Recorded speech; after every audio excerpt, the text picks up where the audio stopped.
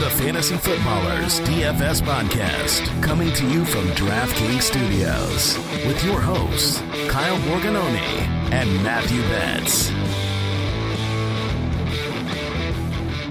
Welcome in, Fantasy Footballers DFS podcast. I'm your host, Kyle Borgononi, and here with me is Matthew. I just won a ton of money last weekend, Betts. Betts, how you doing, buddy? I'm here. I am doing well. Yeah, man, it was a great weekend. Not just for that reason, but like the football games themselves were just incredible. And that Bills-Chiefs game, I really did not want it to end ever. Spoiler alert, it did. And here we are for the championship round. So I'm excited, man. Interesting 2-game slate ahead here. And these are always just so tricky to talk about from a plays perspective, because on a small slate, like anything goes. You know, the rules are out the window. The takes are going to be more focused on, I think, game theory than anything this weekend. And so it creates just another fun weekend of DFS GPP life, which I fully embrace this offseason. Yes, we have 4 teams that we're working with. And so if anyone tells you they like a play this week, if they're saying, I like Kyle Juszczyk, I think I want to play Jeff Wilson Jr., I'm not going to talk you out of it, but we're going to talk more about correlation plays and how you construct your lineups and what is too much. Like, I think when we're dealing with 4 teams, one of the questions I've gotten the most last couple of days is, how much is too much in terms of playing certain players? So can I play 5 Chiefs? Like on FanDuel, you can't. You max out at 4, but on DraftKings, as long as you have somebody else from the other team, you can go overboard. So we'll talk about we'll talk about those games. We'll talk about those 4 teams in depth. And our quick question, I want you to kind of unpack last week, basically your process, because you and I think the DFS pass paid swimmingly for people. And there's a couple of specific plays that you were dead on, and including one that you said, Todd Bowles, if he would have listened to you, maybe the Bucs could have come out and actually won that game.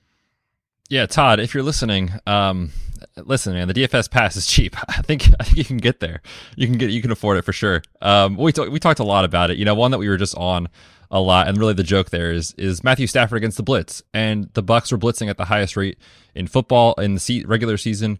What do they do on the last play, the most important play of the game? Come out and blitz Matthew Stafford. He beats him for a deep bomb to not only any wide receiver, but Cooper Kupp, who has had the best wide receiver season we've seen in quite some time. So it was just baffling to see. But yeah, I played a decent amount of Stafford stacks for that reason, and that really wasn't what got me there. It was obviously just being overweight the field on the KC Buffalo game, and in hindsight, it just sounds so incredibly easy, right? It's like, okay, we have 2 of the best offenses football. The game total was the highest on the slate, and it was very easy to see a path where that game shoots out.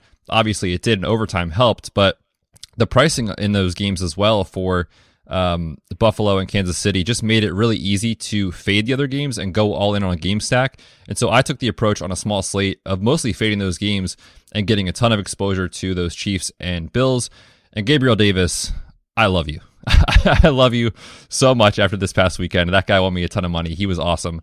And we talked about that too, you know, just being willing to look at the trend of routes run for Buffalo and seeing that, you know, it really was going down for Cole Beasley. I know we took the under on his prop. That didn't really hit, but took the under on that for the reason he only ran 9 routes the week before. And then Emmanuel Sanders was kind of getting phased out too in favor of Gabe Davis. So I think finding those little edges in terms of who's going to be on the field, who's running the routes, and where can you create leverage in these tournaments is really what it's all about on this small slate.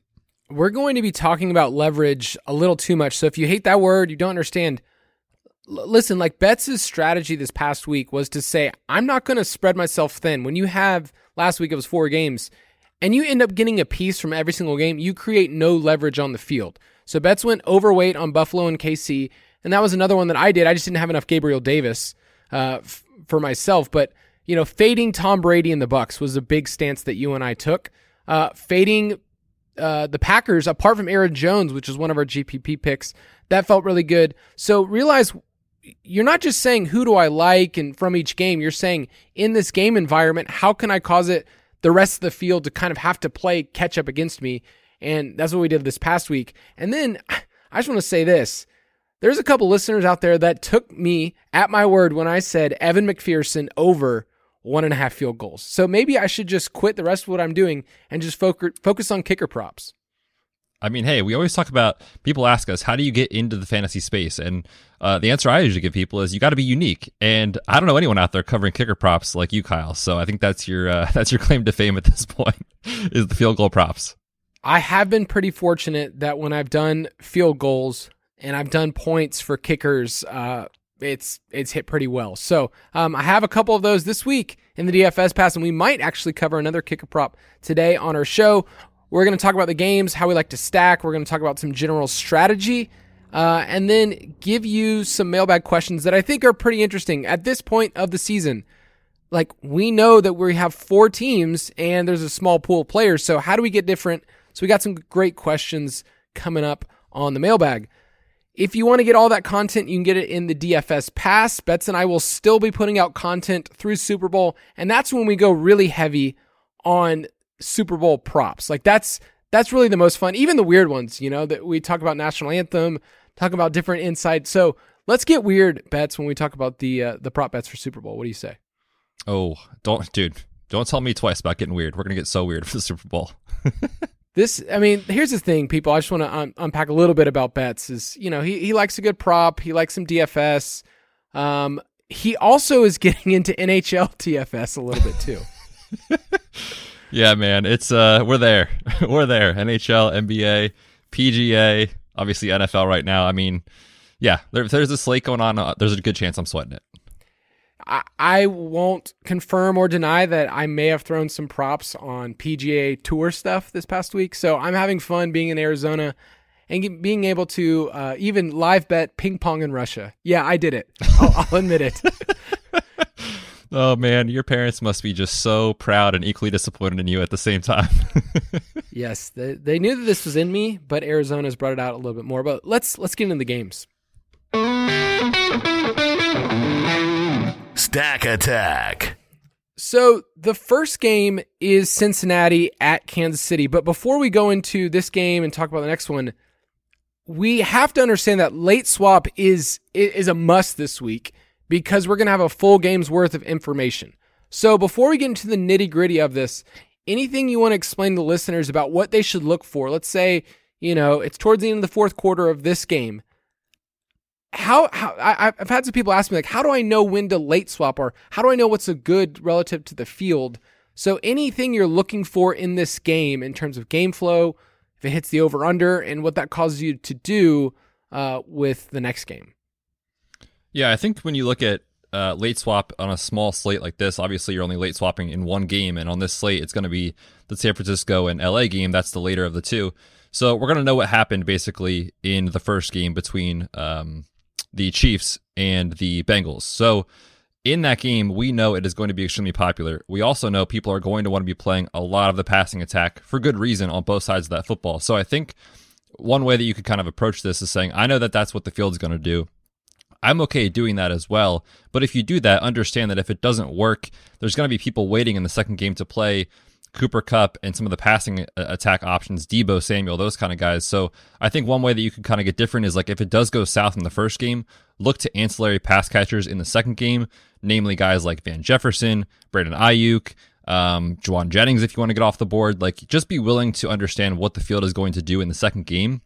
And if it did not go well for you in the first game, then you have to go there, even if it feels uncomfortable, because if the guys that you're playing in the second game hit, but the field is also playing them, it doesn't matter at that point. You're already done. So you kind of have to just embrace the game theory aspect of this 2-game slate and kind of be willing to not have your football takes enter that space, because we are just trying to make sure that we're getting different compared to the field. I think in the first game, you look at the two running backs that are in the Mixon and McKinnon, and I guess you could say CEH is in that mix. If someone's playing 3 running backs, you're really limiting yourself in terms of figuring out what's moving forward. I had a question, we'll get to it later. Can you play CEH and McKinnon in the same lineup? And really, you're kind of drawing dead from there because you're not giving yourself enough room to late swap because you're already using up that flex spot, and the projections don't look very good. So I'm looking at those receivers, like you mentioned, in that second game because there's so many different combinations. Like, are you playing Kupp and Deebo Samuel? Are you playing Kupp and Ayuk? Are you fading Kupp and you're playing some other combinations? So that's, to me, the most important, because all of the roster percentage, especially at the quarterback position, is going to come here. Like right now, in our roster percentage report, which comes out on Friday, Joe Burrow and Patrick Mahomes are 75% of the field. Does that feel high? Not really. It's not surprising at all because when you're looking at two games on the slate, rather, obviously 4 teams, most of the field's eliminating Jimmy Garoppolo from their player pool. So we're basically going down to 3 names, 3 players that people want to actually play that actually are going to project well. And obviously that's, Mahomes, it's Burrow, and then we've seen Matthew Stafford have a ceiling as well. So people are going to play him a little bit, but it's not surprising, especially when you consider on context on a slate. We talk about exposure levels of roster percentage, on a 14-game slate, like 15% feels high for a quarterback. On this slate, like Jimmy G might be 15%, and that translates to like no one is playing him in that situation. It's kind of the take home. When the slate gets smaller, the exposure condenses around the best plays, and we're going to talk about these 2 names, but I think we would agree like Mahomes and Joe Burrow, considering nothing else, are just the 2 best plays on the slate at quarterback. It's a little bit of a different conversation, I'll say, on FanDuel, where Burrow and Stafford are the exact same price. And so it's just that to me is a different conversation. So we'll get to that. Jimmy G is buried, and we'll get to that game. And can you use him? Is it just stupid? Like, normally we could say, oh, he's so cheap. Look at this total. Hey, you could play him. He's cheap, but we're not going for a median outcome here because the field, has 2 quarterbacks at their disposal. So let's start off with Cincinnati at Kansas City. Kansas City 7-point home favorites. This game is at 54.5 total. And we've seen this game, right? Week 17, it was one of the more exciting games of the year. The Bengals won 34-31, and it was in Cincinnati. It was the Ja'Marr Chase game, right? It went for 266 and 3. So, do you feel like the public or the field as a whole is just going to say this is a copy-paste of what we've already seen? Is that how most people you think will view this? Yeah, I think so. I think it makes sense to think about what our opponents are going to do, and they're going to look at this game and they're going to say, okay, I just saw Kansas City a week ago come out and have one of the best games in NFL history, probably, honestly, in our lifetime, and go berserk. So I want exposure to Mahomes and his pass catchers. And then you look at Cincinnati and you say, okay, last time these 2 teams played, Ja'Marr Chase, as you said, went absolutely bonkers. We've also seen T. Higgins have a ceiling this year. Joe Burrow is a hot name in the fantasy community. So yeah, it makes a lot of sense that I think people are just going to say, okay, these 2 passing attacks have been flying high. Let's go there and let's just build stacks around that. So I'm not saying that's wrong. I just know that that's what the field's going to do. So we have to enter the slate with that understanding. The way that I did this week for the Pace of Play article is I just said, what are some different routes of this game? Because I would agree with you. I think the easy way and the way the field would look at it is there's a back and forth. So one of the game flows I wrote down is called the Bengals ball out and Kansas City comes back. That's essentially what it was this past time. And Burrow in that game completed 77% of his passes, had a near perfect 148 quarterback rating. So that week, Ja'Marr Chase saw 57% of the team's air yards. I mean, it was just unbelievable. I think that's not repeatable. All right. In the way that they were covering him that game, I think that's not repeatable. So, you're not expecting a 50-point explosion from Ja'Marr Chase. However, his target totals are up considerably over, where they were, for most of the year. So you're looking at 9-10 targets as something that feels very easy to project for him. And so you're not really asking him to only have those bomb touchdowns. Because in the past, Ja'Marr Chase is the type of player I would have faded. I would have been like, oh, well, those aren't repeatable. Now we're getting targets that you can't really fade him, and you can't totally fade the Bengals pass attack. So let's say you are lower on Burrow this week, like me.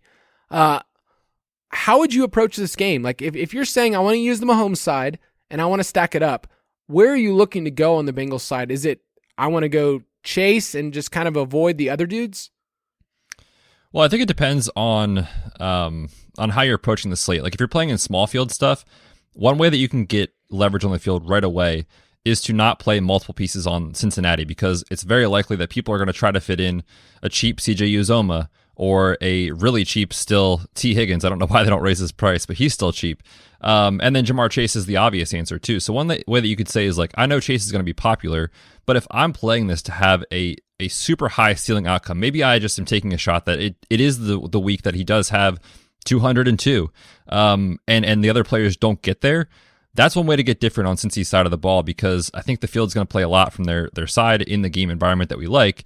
So in large field tournaments, I don't think that's a terrible idea, especially if you're playing like single entry type stuff, to just get a way to get different compared to our opponents. Yeah, when I was writing up T. Higgins, I said his projection is strong, his price is low, but if I'm going to play him, I'm probably playing him with Chase, because I feel like the field's going to say I need to play one or the other. If he's going to go in, then I'm going to play Burrow's side, but Higgins is somebody that I don't mind fading and just playing a piece like Chase, because I like the Kansas City side way more. Obviously, they're favored. They're at home. And the pieces are fairly cheap. Like McKinnon projects really, really well. We love Kelsey. And then in a second, we'll talk about Byron Pringle. So there's just lots of different routes to go in that direction. But staying on the Cincy side, what do we do with Joe Mixon? Because he's kind of in a tier of his own this week in terms of pricing, and then also just in terms of like projectable workload. We're not projecting anything for Samaje Perine or Chris Evans to like really eat into his workload. So how are you approaching him? Yeah, I think he's really interesting this week, and I think the reason is, like, we'll talk about Cam Akers in a second, but I don't understand what DraftKings is doing with the pricing. They put him down at $5K for Cam Akers, and if you look at the usage, even though the box score hasn't been incredible, the usage compared to Sony Michel for him has just been insane. So I think people are going to automatically see the savings in the LA backfield with Cam Akers and go right to him at $5K. So I don't know that a lot of people are going to spend up for Mixon. I mean, again, it's all relative, right? Like, is he going to come in at 5%? No, of course not. He might be like 20, but compared to the other backs, he might be like 45. It's a way to get leverage. And I actually think it's pretty interesting to stack him if you are doing a Bengal stack with Joe Burrow and then another wide receiver, because of his usage in the last month in the passing game. You're looking at his routes run over the last several weeks, like going all the way back to week 13, he was running like 15, 11 routes per game. Then in week 16, something just flipped with their offensive philosophy and how they're using him. 31 routes, 28, and then 24 and 24 in these last two games when they sat their starters in week 18. So he's running a ton of routes, 7, 5, 8, 6 targets over his last 4. He's going to get work in the passing game, and I think one way that you could just get different is say, I'm going to stack Burrow with Mixon and T. Higgins and just avoid Jamar Chase, something like that, or some sort of combination, because I don't think a lot of people will stack him with Joe Burrow. We've talked about it on the show, saying if you're playing Mixon, it's negative correlation with Joe Burrow, but on a small slate, I don't care about that stuff as much, where I'm trying to hit the nut ceiling. I'm trying to just get different and get exposure in certain ways, and I think that's a way that you can really get different on this slate. Yeah, I think the conversation in this game with Mixon is, do you play another running back? Normally we would say don't play two running backs in the same game, but throw out the rules. Mixon, CEH, McKinnon, I like the running backs in this game. Like I want a piece because they do catch passes. So that's the conversation for me. But if I'm doing on the Bengals side, I'm going overweight on the Bengals side. I'm not just getting a little bit, saying, oh, I want Burrow, Mixon, and Chase, and that's it. No, I want 4 people from this game on their side, because I want a little bit more than what the field, if this game hits the over. And right now, I think we both like it to hit the over. I think the field does too. Let's talk real quickly about Tyler Boyd. He failed us last week. We loved him as kind of a sneaky play. He had a great matchup in the slot against Tennessee. What are we doing with him? Because his price is enticing, and clearly, if you're playing Boyd, you're saying that one of those other 2 receivers isn't going to get there. So how do you like Boyd as kind of like a contrarian? I'm playing him, but I more playing him just because I'm trying to just shoot a dart. Yeah, I think that's honestly all he is at this point. I mean, 7 combined targets in the last 2 games, I think has a lot to do with how they're using players that run routes in the areas of the field where he does. And obviously we talk about Jamar Chase and T. Higgins. They are Cincinnati's, down the field weapons. And obviously Tyler Boyd is not necessarily that out of the slot. CJ Uzomah is running a ton of routes and is seeing volume. And as I just said, Joe Mixon is also seeing volume out of the backfield. So they're kind of taking away, the area where he operates in the middle of the field. And it's tough to see all 3 of those players getting there. So I personally am going to be setting rules in my lineups where if I am going to have exposure to Tyler Boyd, I'm not also playing CJ Uzomah and or Joe Mixon. I think they kind of all negatively correlate in how they get there as far as volume, especially if you're talking about DraftKings where it's full PPR scoring. So I think Boyd's fine to mix in to get different. Certainly there's not really a lot in his underlying usage metrics that you're excited about him as a play. It's more just game theory as leverage off the other pieces in Cincinnati. Speaking of Uzomah, On FanDuel, he's more expensive than Tyler Higbee, who's been a popular play during the playoffs. So that's kind of a play where if you're playing him, you're just trying to get different. On DraftKings, super cheap, $3,400. And he's seen 6+ targets in 6 of the last 7 games. So I like him a lot, but I mean, Kelce's projection is so strong against a Bengals defense that gives it up to the tight ends most in the league, highest opponent tight end target share. So how do you feel about playing 2 tight ends in this game? Yeah, I think it's totally viable. I mean, on this small slate, there's no real rules, so I think it's totally in play. I will just say real quick with him, like if you look at the box score last week, you're going to see a pretty solid stat line and be like, wow, CJ Uzomah, that was sweet. But if you watch the game, at the end of the first half, he caught just a random last play for like 30 yards or something like that. So a lot of his production came on that one play. So again, he can get there. He's a cheap price tag, especially on DraftKings at $3,400. Certainly can pay that off, no doubt about that. But as I always say with these tight ends in this range, like I really question the ceiling. So I don't think that he's a piece that I'll build around per se, but I think he's totally fine to mix in if you're playing multiple lineups. Oh, I watched that play that you're talking about. I watched it very intently because I had an under on CJ Uzomah receptions, and that was the one they just let him have it too. It was the worst.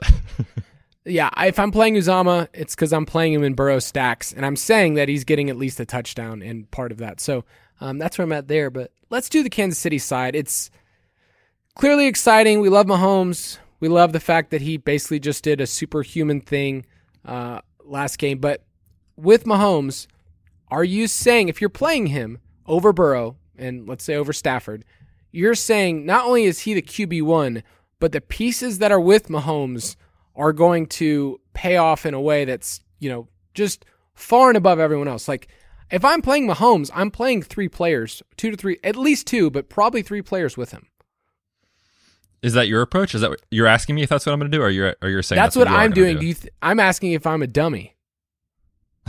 well, I guess my approach with Mahomes is like it's so tricky because the best players on the slate, with talking about not like game theory or anything like that, just logging in, who do I want to play this week? People are going to want to play Tyreek Hill, obviously, and Travis Kelce, obviously. And so if they also want to play Patrick Mahomes, we're going to see a lot of those double stacks because, again, with pricing, like Tyreek's too cheap. He's $7,000 on DraftKings, $8,100 on FanDuel, and then Kelce, seeing him below $7,000 on DraftKings just feels like stealing. So $6,500 over there is a great tag. So you can fit it again this week if you want it.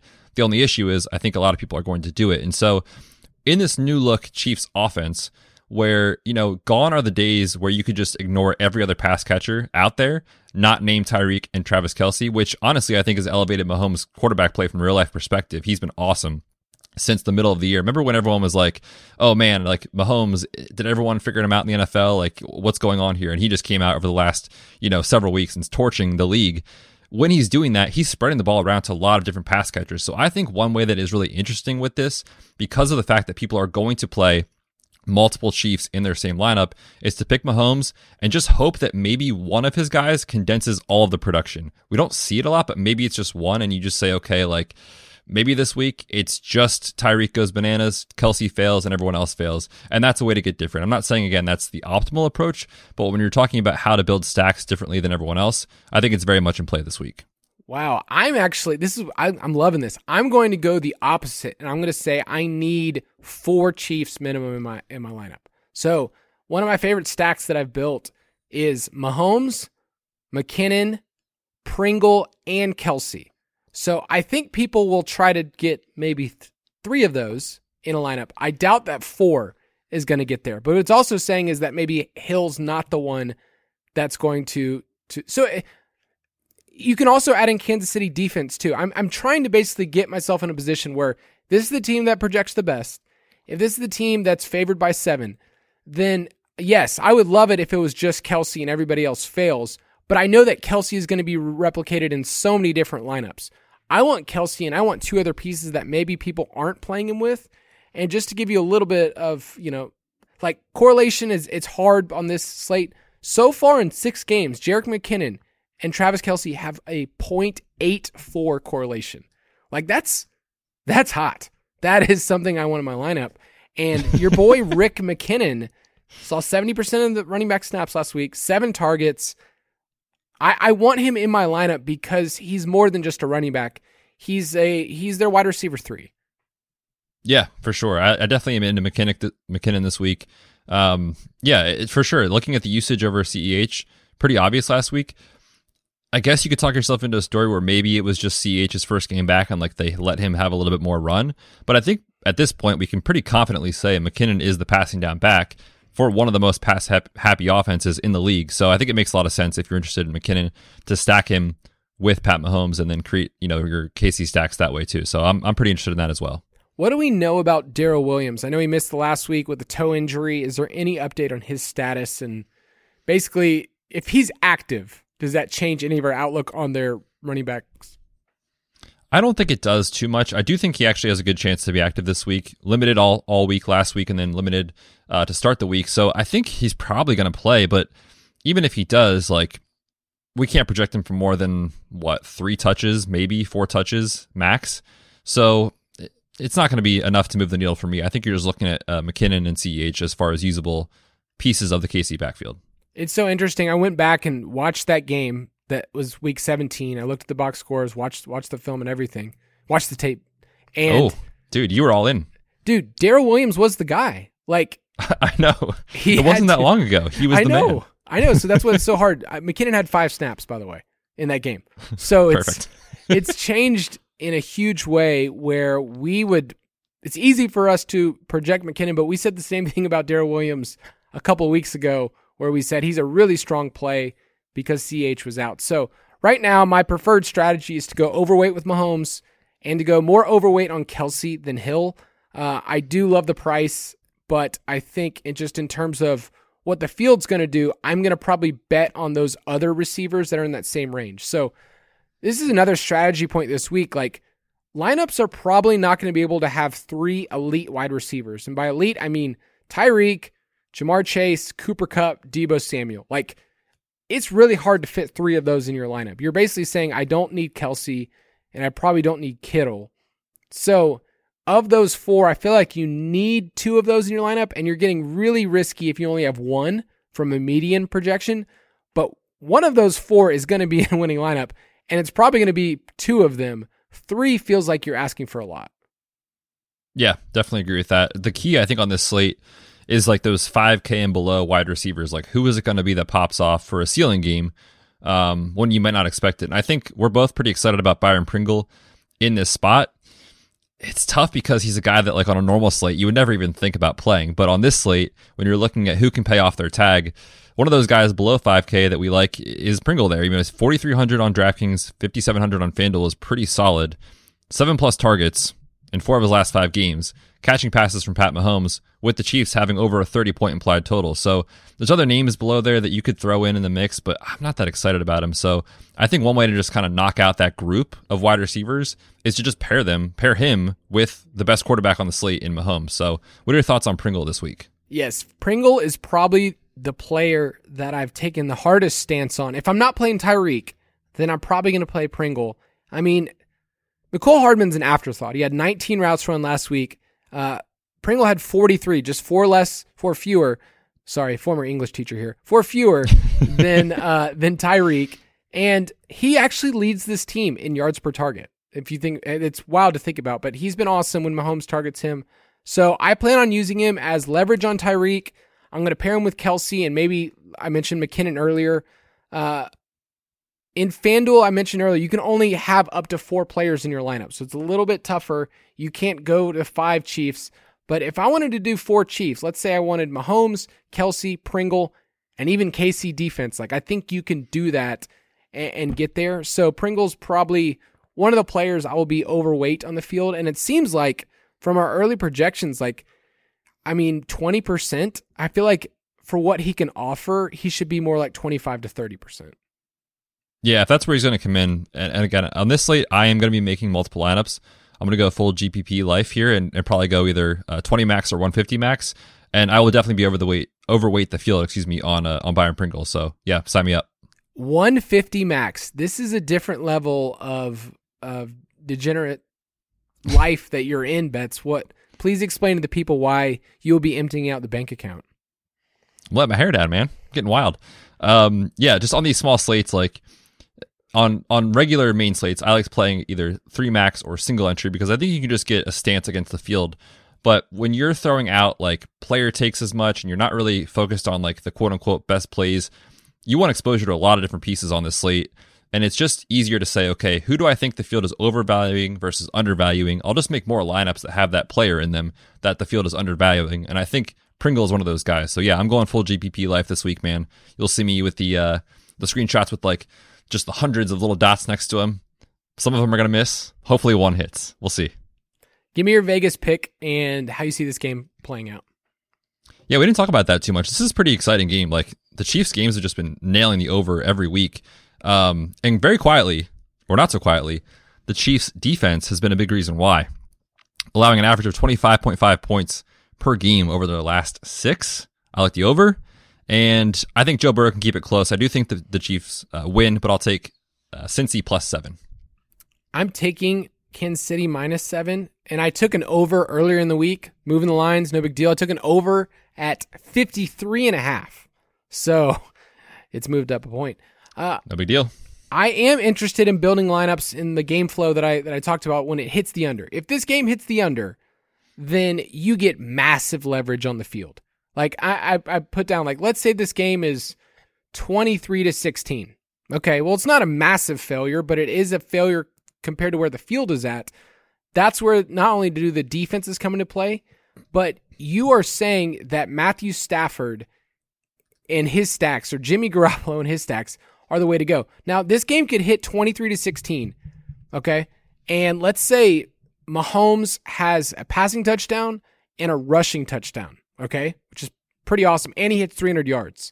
Like, you still need Mahomes. He could still be the QB1 on the slate, but he's so much more expensive compared to Jimmy G that I think that's where things get different. So I just want to say, for those of you that are contrarian players, play this game as if it hits the under, because you are just getting massive leverage. And I'll create lineups like that because it's fun.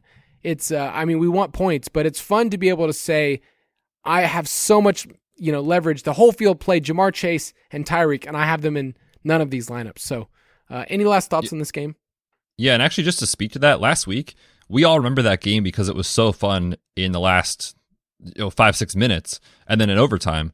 That game was on track to hit the under last week if those things didn't happen with Gabe Davis in overtime. So I'm not saying that that's how I think or want this game to go, but I think there are paths to the under hitting. So I'm with you. I'm going to make some lineups that definitely are underweight on these players in this game and a little bit overweight on the next game, just again to create some different opinions and lineups out there, because we don't want to be doing exactly what our opponents are doing. We can't win that way. All right, let's talk about the next game. San Francisco at the Rams.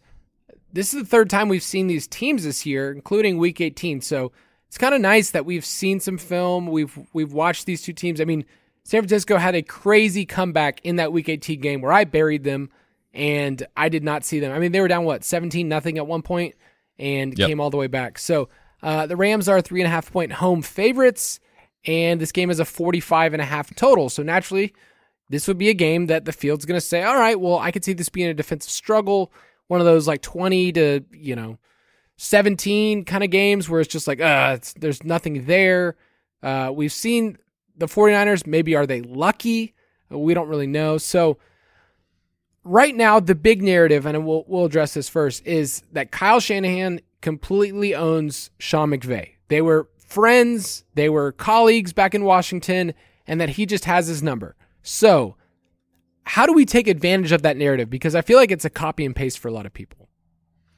Yeah, similar to the Bengals and the Chiefs, where we're saying the field just is going to assume this game's going to hit the over, and that's everyone's going to play it. Well, the field is also going to assume San Francisco either has a chance to win this game or keep it very close. So one way that you could, again, just get really contrarian in this is say, listen, that narrative is silly. Even though they've been beating the Rams a lot, 6 straight for San Francisco, 4 of the last 5 were by 1 score, and 3 of the last 4 were by a field goal. So you could say to yourself, listen, I know they've been close. I know that that's kind of the narrative out there, but what if the Rams just turn it on for one game and they blow San Francisco out? Not many people are going to play that game script. So I think that's one way that you can just get different, again, on this small slate. Yeah, that's what you're saying with a Stafford stack. And all year, we've been saying the same thing. Last week, I was really high on Stafford stacks because he's really easy to double stack with. Like, you know that the 300 yards is well within play. You know that Cooper Kupp is going to project insanely well, so you just play Matthew Stafford, Cooper Kupp, and pick another receiver. Is it Odell Beckham? Is it, Tyler Higbee? Whoever it is. This week, though, we have a different conversation because he's the same exact price as Joe Burrow on FanDuel. So my question that I have in terms of game theory is if Mahomes is at the very top of the pricing, Burrow and Stafford are the same, and Jimmy G is at the bottom, how many people are going to be playing this game where they're saying Stafford is, going to hit? They're going to be playing Burrow, who's the same price, and they're probably not playing Jimmy G. So there's just massive amount of leverage just pricing-wise if this game hits the over. Yeah, I agree. I think when you look at those two at the same pricing tag, people are going to click the button on Burrow way more than they will on Stafford for sure. And it's because I think probably that Stafford has struggled against the Niners this season especially. So yeah, I think that's definitely a narrative out there. And I think that pricing is definitely interesting to take an approach and say, listen, I'll probably play both quarterbacks on FanDuel, but listen, if Stafford comes out and has one of those games and Burrow for some reason doesn't get there, you're going to have huge leverage on the field. So I think that's a really interesting and contrarian approach that I like a lot on FanDuel especially. I think in this game, you're also going to see a lot of the defensive plays because the total's lower. So if people are stacking up the other side, they're going to say, well, obviously I don't want to play a defense if I'm stacking it up. So these defenses are priced in a way where you can play either of them. And we saw what the Rams did this past week. We also saw that the 49ers can create turnovers, or at least they did create turnovers. They hadn't been doing that most of the year. So what needs to happen if we were dare to play Jimmy G? He hasn't thrown a touchdown pass in the playoffs. What needs to happen for him to actually be the dude? Which would be crazy, but it's DFS. I mean, truthfully, you probably need an injury to one of the quarterbacks in the first game, which no one ever is predicting or rooting for. Truthfully, I think that's what you need on this slate. And then you need in this game, you need the Niners to get behind and by a lot. Like if the game is within one score, Kyle Shanahan has shown us he's not going to abandon the run game. He will stick with Mitchell and Debo out of the backfield. So you need this game to be what it was when these teams played at the end of the regular season, when they had to come back from 17 points and win in overtime. That's what you need to have happen. So again, that's contrarian. Not a lot of people are going to play him. I probably won't play a lot of Jimmy G, but I think I'll have a few lineups around that game script just in case it does happen. I think you hit it right on the head. You need the Rams to get up by more than, you need 14 plus points, and that game was 17. So if that happens, okay, so let's say the Rams do get up and you get a Cam Akers touchdown and a Cooper Kupp touchdown, all right? How are you building your 49ers? Like, how do you see that side in a way that you are saying, I need them in my lineup? Because it's really easy to just take one or two pieces from the 49ers, like take Elijah Mitchell or take Deebo Samuel and be done. But I feel like the field is going to be doing that. Yeah, definitely. And when you look at like optimal plays from the Niners, that's who it is. Everyone knows that. But one situation that would present in those game scripts would be a complete fade on Eli Mitchell. He's getting the carries when the game is close. So if you're saying it blows out, he would be the guy that I would not be interested in playing. And it would bring into play names like Brandon Ayuk, who no one is going to play this week, and then George Kittle, who on DraftKings, Kyle, is $5,000. And that just feels like they're begging us to click the button on Kittle. And I'm actually pretty excited about George Kittle this week. And it's because last week, we finally saw usage, and we saw him, unfortunately, drop what I think would have been one of those 50-yard touchdowns from Kittle. Pretty terrible drop, honestly. But if that is the game script, then Kittle is going to be more involved. And, at that price tag, I'm pretty interested in that. Just buried on DraftKings. Yeah, he's coming out as the most popular tight end right now because of that price. I think if he was 6K or 6.5, then we wouldn't be having this conversation. But he fits so well in lineups right now because we've seen what he does against the Rams. In his last 8 games, just destroyed them. And he's someone that if you're not playing Debo, you're probably playing Kittle. I think people understand the negative correlation between those two. Even if you just go box score, scouting, you can see if Debo didn't have a big game, it's probably a Kittle game. And that's kind of how Kyle Shanahan does things, right? Who's he game planning this game with? We don't know that information. But let's say you are playing Kittle. Are you playing somebody else in your lineup if you're fading Debo? Are you playing a Ayuk? Are you getting Juwan Jennings? Or are you saying, it's going to flow through Kittle. I think when I play Kittle, I'm just going for the top, range of outcomes with Kittle. We know the floor is 4 DraftKings points. We've seen it week after week, but then last week popped up for a decent day. In the games when he's played against the Rams, I mean, he is destroyed. So I don't know that Kyle Shanahan's going to go back there. He might. Last time, it was nothing. It was 5 for 10, which is just terrible. five receptions for 10 yards. But in the games before that, going all the way back to multiple seasons ago, like 5 for 50 and a touchdown, 7 for 109 and a touchdown, 5 for 79 and a touchdown, 8 for 103, et cetera, et cetera. So I'm chasing those game logs and just hoping that we have that game. So I think if you are going to play Kittle, like certainly I'm not playing him with Debo. I think you could play him with Ayuk. And as I already said, I'm not playing him with Eli Mitchell. Stacking Kittle with another tight end feels pretty easy to do, right? Like people are going to be playing Kelsey. So I think that's a key indicator is what is Kelsey's roster percentage in that first game? And then that basically can tell me based on the late swap, like, okay, well, here's what we have left between Higbee and Kittle to work with. So have that conversation with yourself. Look and see where the percentages are at, third, fourth quarter, whatever you're at. But I love Kittle this week. I mean, I love Kittle every single week. I'm going to shoot my shot with him because he can win you an entire week. And pricing wise, like you're getting someone who's kind of like the wide receiver 12, which is not what he is. Like he's more like wide receiver 6-7 range. So let's finish talking about these San Francisco weapons. Brandon Ayuk, it feels like you can't play him in the same lineup as Debo, and you're kind of playing him as leverage. Yep, that's what he is. I mean, last week was an airball, so we know what the floor is on Ayuk. The ceiling's been a little questionable this year. Only one 100-yard receiving game. Worth noting, it did come against the Rams, so it is possible. But he's certainly a game theory leverage play on Debo. That's about it. And with Debo, you're asking for 6+ rush attempts. I mean, he's going to get 10 to 12 touches, which for a wide receiver is a lot. And then when he's averaging the most yards per target, he's averaging over 6 a carry. You're getting insane efficiency. That's what you're going to get. So in cash formats, if you play that, then Debo projects really well on FanDuel. He's actually the top projected wide receiver in terms of price. I think Debo is one of those players that I'd rather go in underweight because you're still betting on insane efficiency, and at some level that will regress. So I'd rather go more towards Kittle this week. I don't know. What's your stance on Debo? Yeah, I'm definitely going to be underweight the field. Not going to go full fade on this situation, but I will be underweight the field on Debo. And it's because when you're looking at spots where you're just seeing the paths to failure for a player, volume is one of the most predictable things in fantasy football. Efficiency is not always that. And as we say every week, like Debo just continues to break these efficiency metrics. But last week we saw the situation where he didn't, and he was a complete bust. So I'm going to maybe take a stance that if I don't play him, that I hope that happens again. Obviously, fading him is terrifying because we've seen him just be awesome this year, and he's a really fun player to root for.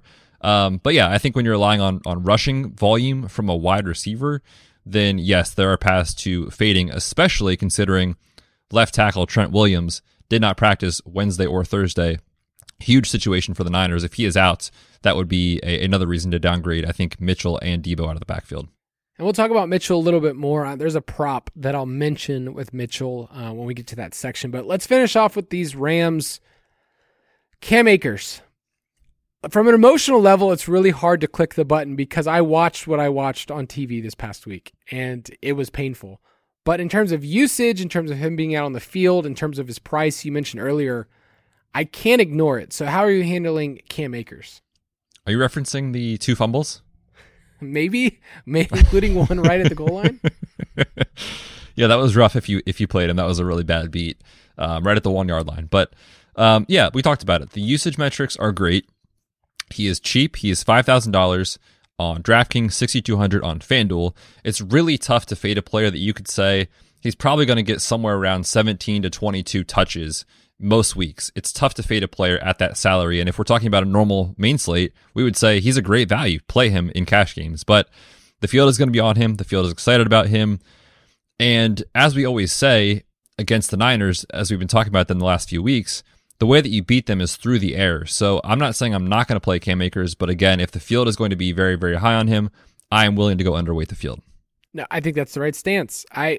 I want to because he fits so well. Like if you're playing Mixon from the first game, an expensive running back, it's like, oh, I can play Akers, who, the Rams project as 3-point favorites. It's easy to put him in a lineup.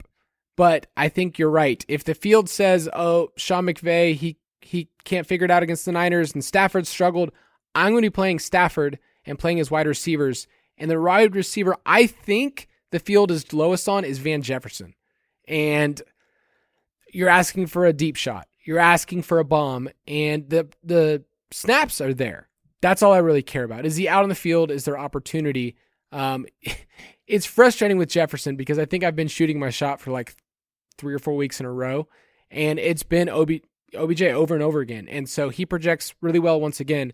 But I think Jefferson's the one, if people are searching for that wide receiver that's lower rostered, that's, low price, like he's the one that could catch a touchdown or even 2. Yeah, and if you're also looking at, wide receivers on this slate, like we're talking about guys that we would never consider on a main slate. So that's just the first reference point of context. So when you're trying to just find like a dart throw that someone that's going to help you get different in a tournament, yeah, no one's going to play Van Jefferson. He's $3,900 on DraftKings, super cheap. But what you're hoping for is that you're chasing a deep play, like you said. So I'm looking at underlying metrics for this week of guys that are pretty thin plays of just their air yards and average depth of target. And Jefferson is kind of running those routes down the field. So yeah, it's thin.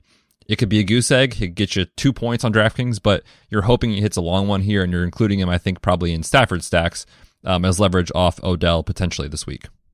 We don't have to say a ton about Kupp, but we did get this question that came in on our Discord channel from Sergal12. He said, do you expect the Niners to do anything different this game against Kupp, or should we expect him to get peppered with targets again? Or my follow-up question is, can anybody stop Cooper Kupp? Does it even matter? Does our analysis not matter? Yeah, and I mean, in the DFS pass, I just stopped writing, like, just play him. I mean, what is there to say? He's just been unreal. So yeah, in the 2 games against San Francisco this year, 11 for 122, no touchdown, but did get 13 targets in that game, and then 7 for 118 and a touchdown on 9 targets. So they should do something different, clearly. But we thought the NFL should do something different the entire year, and it was still, him going to exceed the expectations. So yeah, I think for Cooper Kupp, it's business as usual. In a game where everything's on the line, they're going to get the ball to Cooper Kupp, no doubt. So I'm not really worried about any matchup situation here. I tried to start writing sentences down in the DFS pass about what you could do to fade Kupp, and you just can't. Like, you can't fade a projection like that. You can't really make it up somewhere else. Like a couple years ago when we had that Michael Thomas season where he set the record of receptions, it was awesome, but he had some volatile weeks. Like, he had some weeks where like it wasn't great. Kupp is like guaranteed like 7 for 100, and then a touchdown feels pretty guaranteed as well. So I'll be playing a ton of Kupp just like everybody else. It's just, who are you attaching with him? That's what I'm more interested in. Are people playing this game and they're saying, you know what, I'm going to play Kittle and Kupp, and that's it. That's going to be very common because everyone's playing the stacks from the other games. So with Kupp, are you playing Kupp and Jefferson together? Or are you playing Stafford, Kupp, Higbee, and the Rams defense together? Like that's the kind of combination you need rather than just one-off pieces. So any other takes on the Rams side? I mean, we don't really talk about Odell. He's clearly been better with the Rams than with the Browns, no question. Also seeing more volume, and he's been a touchdown threat. And when you're talking about a small slate, you don't need these guys to pay off in a huge way. Like, we don't need necessarily from all of our wide receivers the 701 game. We need 450 and a touchdown. Sometimes that'll work on a 2-game slate, and I think Odell certainly has that in his range of outcomes. So I'll have exposure to him for sure. What are you doing with Tyler Higbee? We didn't really talk about him at all, but I feel like he's a guy that's been so tricky because I know I've chased the ceiling in the past with him, and it's really let me down. But he's actually been pretty reliable for his price point. He's buried again at 3,700 this week. He actually went down in pricing on DraftKings. What are your thoughts on Higbee? I think so. The pricing is what is attractive to people, but I don't think people are only playing Higbee.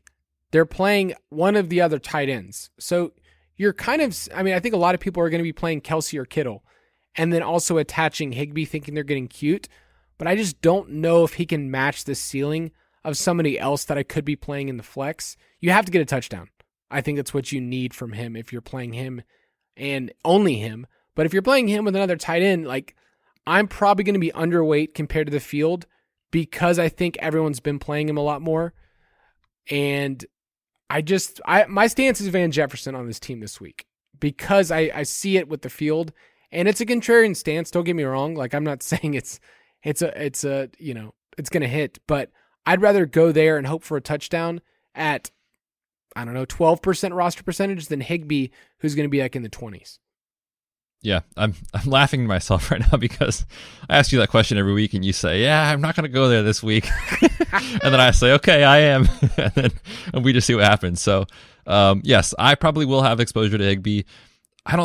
It's tough. If he was like up at like 4,500 or 5,000, it'd be easier to fade him, but he's just so cheap. He has 40 plus receiving yards every game since week 13, and his target share over 20% in the last 6 games, which has negatively affected Van Jefferson. So I personally would not play those two together on this slate. I think that's one way that you can make sure that you're setting rules that are at least helping kind of reach the most optimal outcome on the Rams side. And don't get me wrong, there's only 4 teams. Like, someone's going to see a lineup that I post like, you said not to play Tyler. I said I probably will be underweight on him compared to the field, but I'll have some Tyler Higbee out there. Don't get me wrong. Is there a player on this slate you're just not going to play? Dude, I won't be playing Kendall Blanton. I will. Gotcha. Let's put that to the test. Is there a player that you will say I'm just not? All right, I'm probably not playing McCole Hardman. Are you going to do a MME set like 150? I'll probably just do a 20 max. Okay, yeah, I think that's fine in 20 max for sure. I mean, he's a guy that the field loves, just because he has those fun upside plays, but caught one ball last week. He scored a touchdown on it. So you're fading that volume aspect. So I think that's probably in play. I'll play a little bit of him, I think, in larger stuff, but yeah, not a building block by any point. And then one guy that'll also be pretty underweight on is Juwan Jennings. People just love that, he did it in week 18. Right. Like, it could happen again. And again, you need the game script where San Francisco falls behind by a ton for him to be relevant. So he seems like an easy guy to come in underweight the field. All right, give me your Vegas pick. This is tough. The numbers say take the Niners, but I just have this gut feeling like it happens this week for Stafford. So I will go Rams. Let's go Rams -3.5. I will go Rams -3.5 too, because I see what everybody else is seeing. I get it. The numbers say this, but the past doesn't have the same dictation on the future. So I'm just going to believe that McVay gets it together, and the 49ers are going to run out of luck. So let's talk about these prop bets. Straight cash, homie. Hopefully you printed out some cash last week thanks to Evan McPherson. And if you did, you would have done it in the first quarter because he hit that prop faster than any prop I've ever seen in my life. But Betts, why don't you start us off with a prop you like for this weekend at quarterback? Yeah, we've been going with these each week, and it's been really fun to see them working out for the most part. I'm going to go back to Patrick Mahomes over 28.5 rushing yards. I got that on DraftKings. The story with Mahomes is kind of the same as what we talked about with Josh Allen the last couple of weeks, is that he runs more in the playoffs, averaging just over 30 yards per game in the postseason versus about 18 per game in the regular season. Clearly, that's a bit of a thin margin on this number, but I still like it to go over. He just doesn't let the play die in the playoffs. He'll scramble around more, he'll take off. So give me Mahomes over on the rush yards. I also think one really interesting prop that obviously isn't popular, it's not going to hit often, is Mahomes to lead this game between Cincy and KC in rushing is plus 650.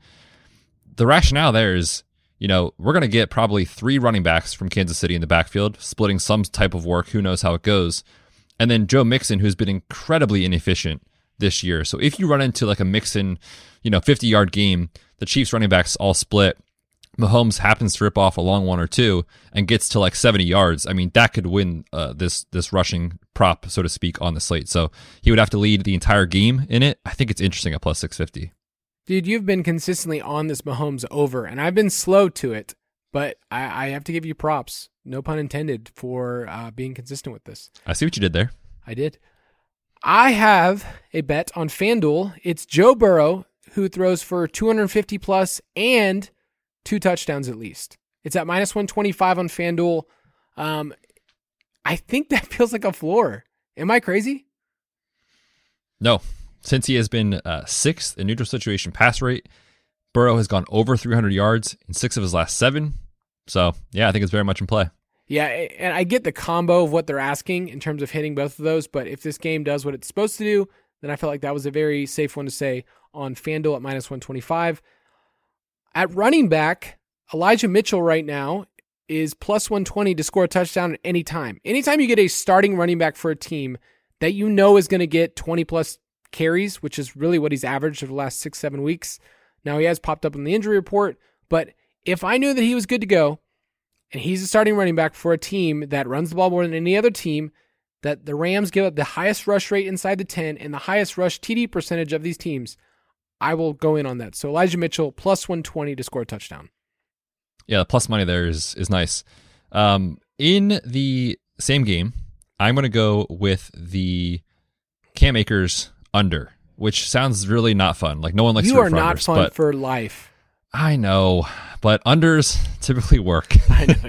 You're So give me Cam Akers. The one I like the best is a combined 82.5 rush plus receiving yards. And what I looked at there is I said, okay, his rushing prop is about 59.5 yards. His receiving prop was like 18.5. Well, if you add those two numbers up, that is less than 82.5 yards. So give me the under on the combined yardage there. Listen, he's just been extremely inefficient on the ground, averaging just over 2.5 yards per carry. Eventually, that's going to swing in his direction, but we just haven't seen him do it with long plays. Maybe that's still the Achilles. Maybe it's just been tough matchups. But again, he gets a tough one on paper here against a 49ers defense that ranks second in rush defense DVOA. So give me the under on Akers combined yardage this week. I like that one a lot. 82.5 is a lot. It's a lot to ask from him for both of those. At wide receiver, this is a fun one. This is more of a long shot, but I thought I'd throw it out there. And it's a way for me to hedge probably not playing as much T. Higgins this week. But if T. Higgins goes over 100 and catches a touchdown, it's plus 500 on FanDuel. So it's a long shot bet, but I do think there is a great possibility for that to happen. And I would put the odds more at like plus 300, 350. So plus 500 feels pretty good on FanDuel. Nice. Yeah, that's a fun one to root for, too. I also forgot to mention in the running back stuff, I also like Joe Mixon over 27.5 receiving yards, minus 120 on DK. We talked about it. He's seeing a ton of targets. He's getting volume out of the backfield, and the Chiefs have actually been pretty vulnerable to pass-catching backs this season. So I like that. And then at the wide receiver position, I feel like our guy on this show has been Byron Pringle, which is something I never thought I'd say on this podcast. But I will take the over 3.5 receptions. It is even money, plus 100 on DraftKings. I currently am going to DraftKings right now to be able to bet that. It's now at plus 110, no big deal. Ooh, nice. For Pringle?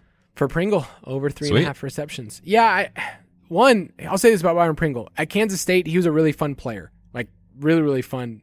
But in the NFL, it was kind of like hard to see if he would actually get the playing time, but we know that he's seeing the routes, opportunity, and when Mahomes targets him, it's insane. I'm going to go back to the kicker. I'm going to do it. I am going to do it. Evan McPherson over 1.5 field goals. This time it's minus 105 on DK. I bet that earlier in the week. Last week it was plus money. They're on to us, but still, I will take those odds for him to get 2 field goals. This is going to be great. You know, everyone's rooting for points in DFS. The Bengals are driving. They're at the 20, 3rd and 8. Only 6 yards to Jamar Chase. Kyle's jumping off the couch, fist pumping. He's the only person in the world that's happy about this. All right, I'm going to throw out one more that's a fun one before we get into our questions. I have a bet right now. It's kind of a fun one. Bengals second quarter winner.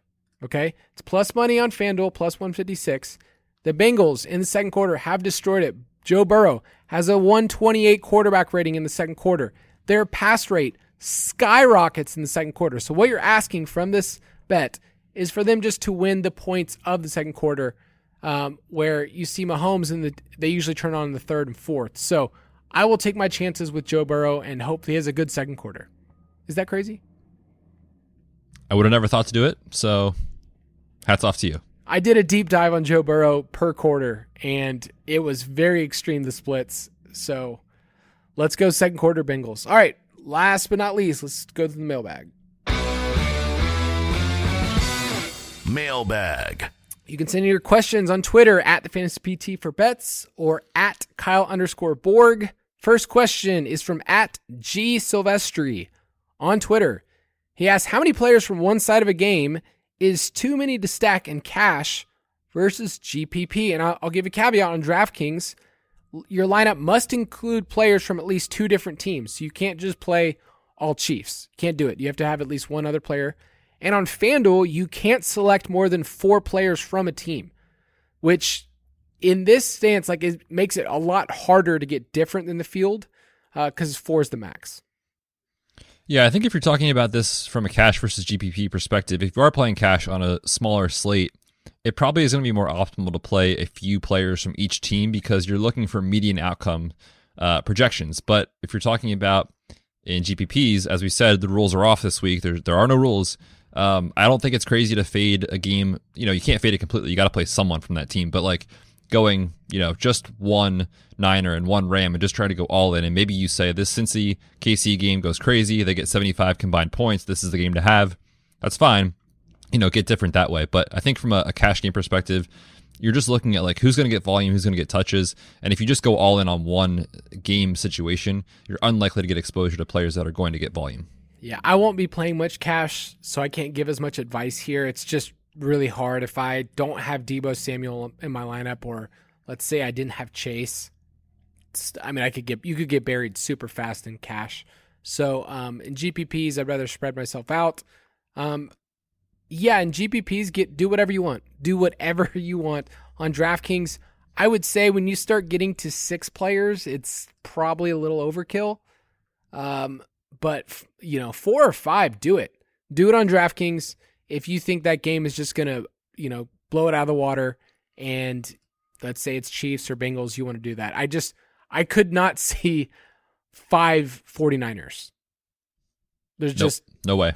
It's just not going to project that way. But if you want to do it and prove me wrong. Next question from Kendall Lowe. Who's your Gabriel Davis for this slate?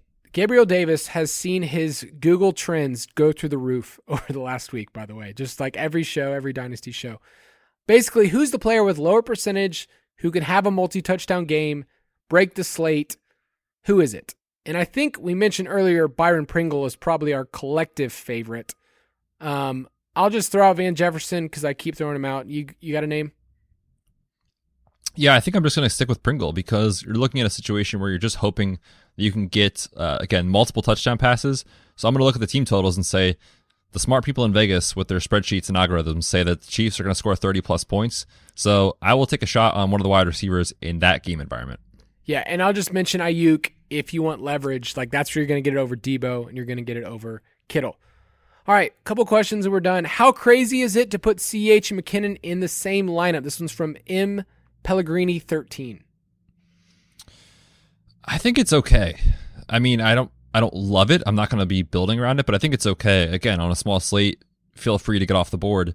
And one way to do that is to play 2 running backs from the same team. Now, in most situations, it is not going to work out, but in the small chance it does, the field is not going to be doing it. So it's a very clear way to just get a leg up on the competition, so to speak, from a roster percentage and construction standpoint. Other than last week, like, we haven't really seen those two play together because, you had CH was out and then McKinnon and Darrell Williams played together. They had a ton of negative correlation, but CH and Darrell Williams had actually positive 0.39 in their games played. So it's really hard for me to look at those two and say, you need 3 touchdowns. Like, that's what you need to compete with the rest of the field. So let's say McKinnon runs in one and catches another, and then CH runs one on the ground. Like, that's what you need, and you're fading the passing options from Kansas City. So that scenario can happen, and if that did happen, then you're getting a ton of leverage, and you're jumping on stacking the Bengals side, but I don't recommend doing it. All right, Kevin Kernick, he asked, tell me why I'm crazy for thinking the Chiefs defense and Burrow is the skeleton key to win a GPP this week. I do not think that is crazy. I think that is actually very interesting because when you're looking at how a quarterback and the defense that he's playing interact, especially on the small slate, you might be saying, okay, I hope that Burrow throws 2 pick sixes, the Chiefs defense gets there in a massive way, and in those situations, the ball goes right back into Burrow's hands and it's more passing volume for him. So I don't think it's crazy, especially, I mean, look at what happened last week. He took a sack what felt like every play against the Titans. So yeah, the offensive line is a concern. certainly the Chiefs defense can get there. That was the most frustrating part. I played a lot of Titans defense. I did a lot of Titans bets of them getting, I think I did like over 4 sacks. They got 9, and yet Burrow and the offense still like moved down the field. It just wasn't, a stack that you needed in your lineup. So yeah, you're not crazy. Really, you could play any combination of any defensive quarterback. We wouldn't tell you crazy. All right, last one from our boy Saquon Sparkley on Discord. There's been a lot of discussion after the Packers' loss about regular season heroes who tank in the playoffs. And it does seem like playoff football is different than the other. Besides adjusting for the difference in the slate size, how do you change your process for playoff football versus regular season? Yeah, the biggest thing that we kind of already talked about is just ignoring the rules that you would normally set for a main slate. We're never playing, not never, but hardly ever playing running backs from A, the same team, or B, in the same game. We're also trying to avoid playing our quarterback, as we just talked about, against our defense that we're playing. So, yeah, there's rules that you would make, and, you wouldn't ever on a main slate be like, I'm playing 4 guys from the same offense this week. It just didn't happen. So, yeah, on the small slate, that's kind of how you throw those rules out. And you build lineups with less restrictions around them, because again, it's such a more difficult process to get this right on a small slate that you're just embracing the variance associated with it. I think it's easier to identify narratives in the playoffs because you have fewer games. And so I write those down. Like, we mentioned earlier, Betts kind of shared, hey, yes, Kyle Shanahan does own Sean McVay. Okay, how is the field going to actually use that? Or we mentioned with Cincinnati and Kansas City, like we've seen this game from week 17. So write down those narratives, and with those narratives, figure out ways that you can gain leverage. I think it's easier to do that, but also we're not, we're dealing with 4 teams. Like the player pool is a lot smaller. So you can galaxy brain yourself all day and figure out all the different combinations. You're not going to be able to cover all your bases, but just finding little bits of, information that you can say, hey, if this is what the field's going to do, here's how I'm going to respond. And I could be wrong, but at least I feel like I have a plan of why I did it. Like, so I can go back to my process later and say, here's why I went this route. So playoff football is a ton of fun. We still have a Super Bowl where we're going to run through a million different scenarios of what could happen in one game. And really, there's so many different things. Last year, it was Gronk catching 2 touchdowns that you needed in your lineup. So, yeah, that'll be super fun. It's a showdown style, so it's a different kind of game. We'll go through showdown strategy. But, yeah, it'll be a lot of fun. If you want to play with us, go to ballersdfs.com, direct you to our DraftKings League, Fantasy Footballers DFS Borg plus bets. Last week, I opened up a tournament. It was called Take My Money Chumps, and they did take my money, and I felt like a chump. So I will open up another one this week where you can take Betts' money, and we love playing with you guys. It's a lot of fun. For a lot of listeners, it's the first time they've gotten to win a tournament, and the stakes are a little bit lower. It's not as intimidating. It's hopefully with people that are in this journey that are having fun with you as well. So, yes, make sure you join us at ballersdfs.com. And Betts, why don't you sign us off? Yes, I would love to. Enjoy the football this weekend. Fun 2 games ahead. Should be great. Good luck in all your contests. Send us those screenshots when you win. And please don't take my money this week. We'll see you guys. We're off next week. We'll see you guys for the Super Bowl. Thank you for listening to another edition of the Fantasy Footballers DFS podcast. Don't forget to visit us on the web at www.thefantasyfootballers.com.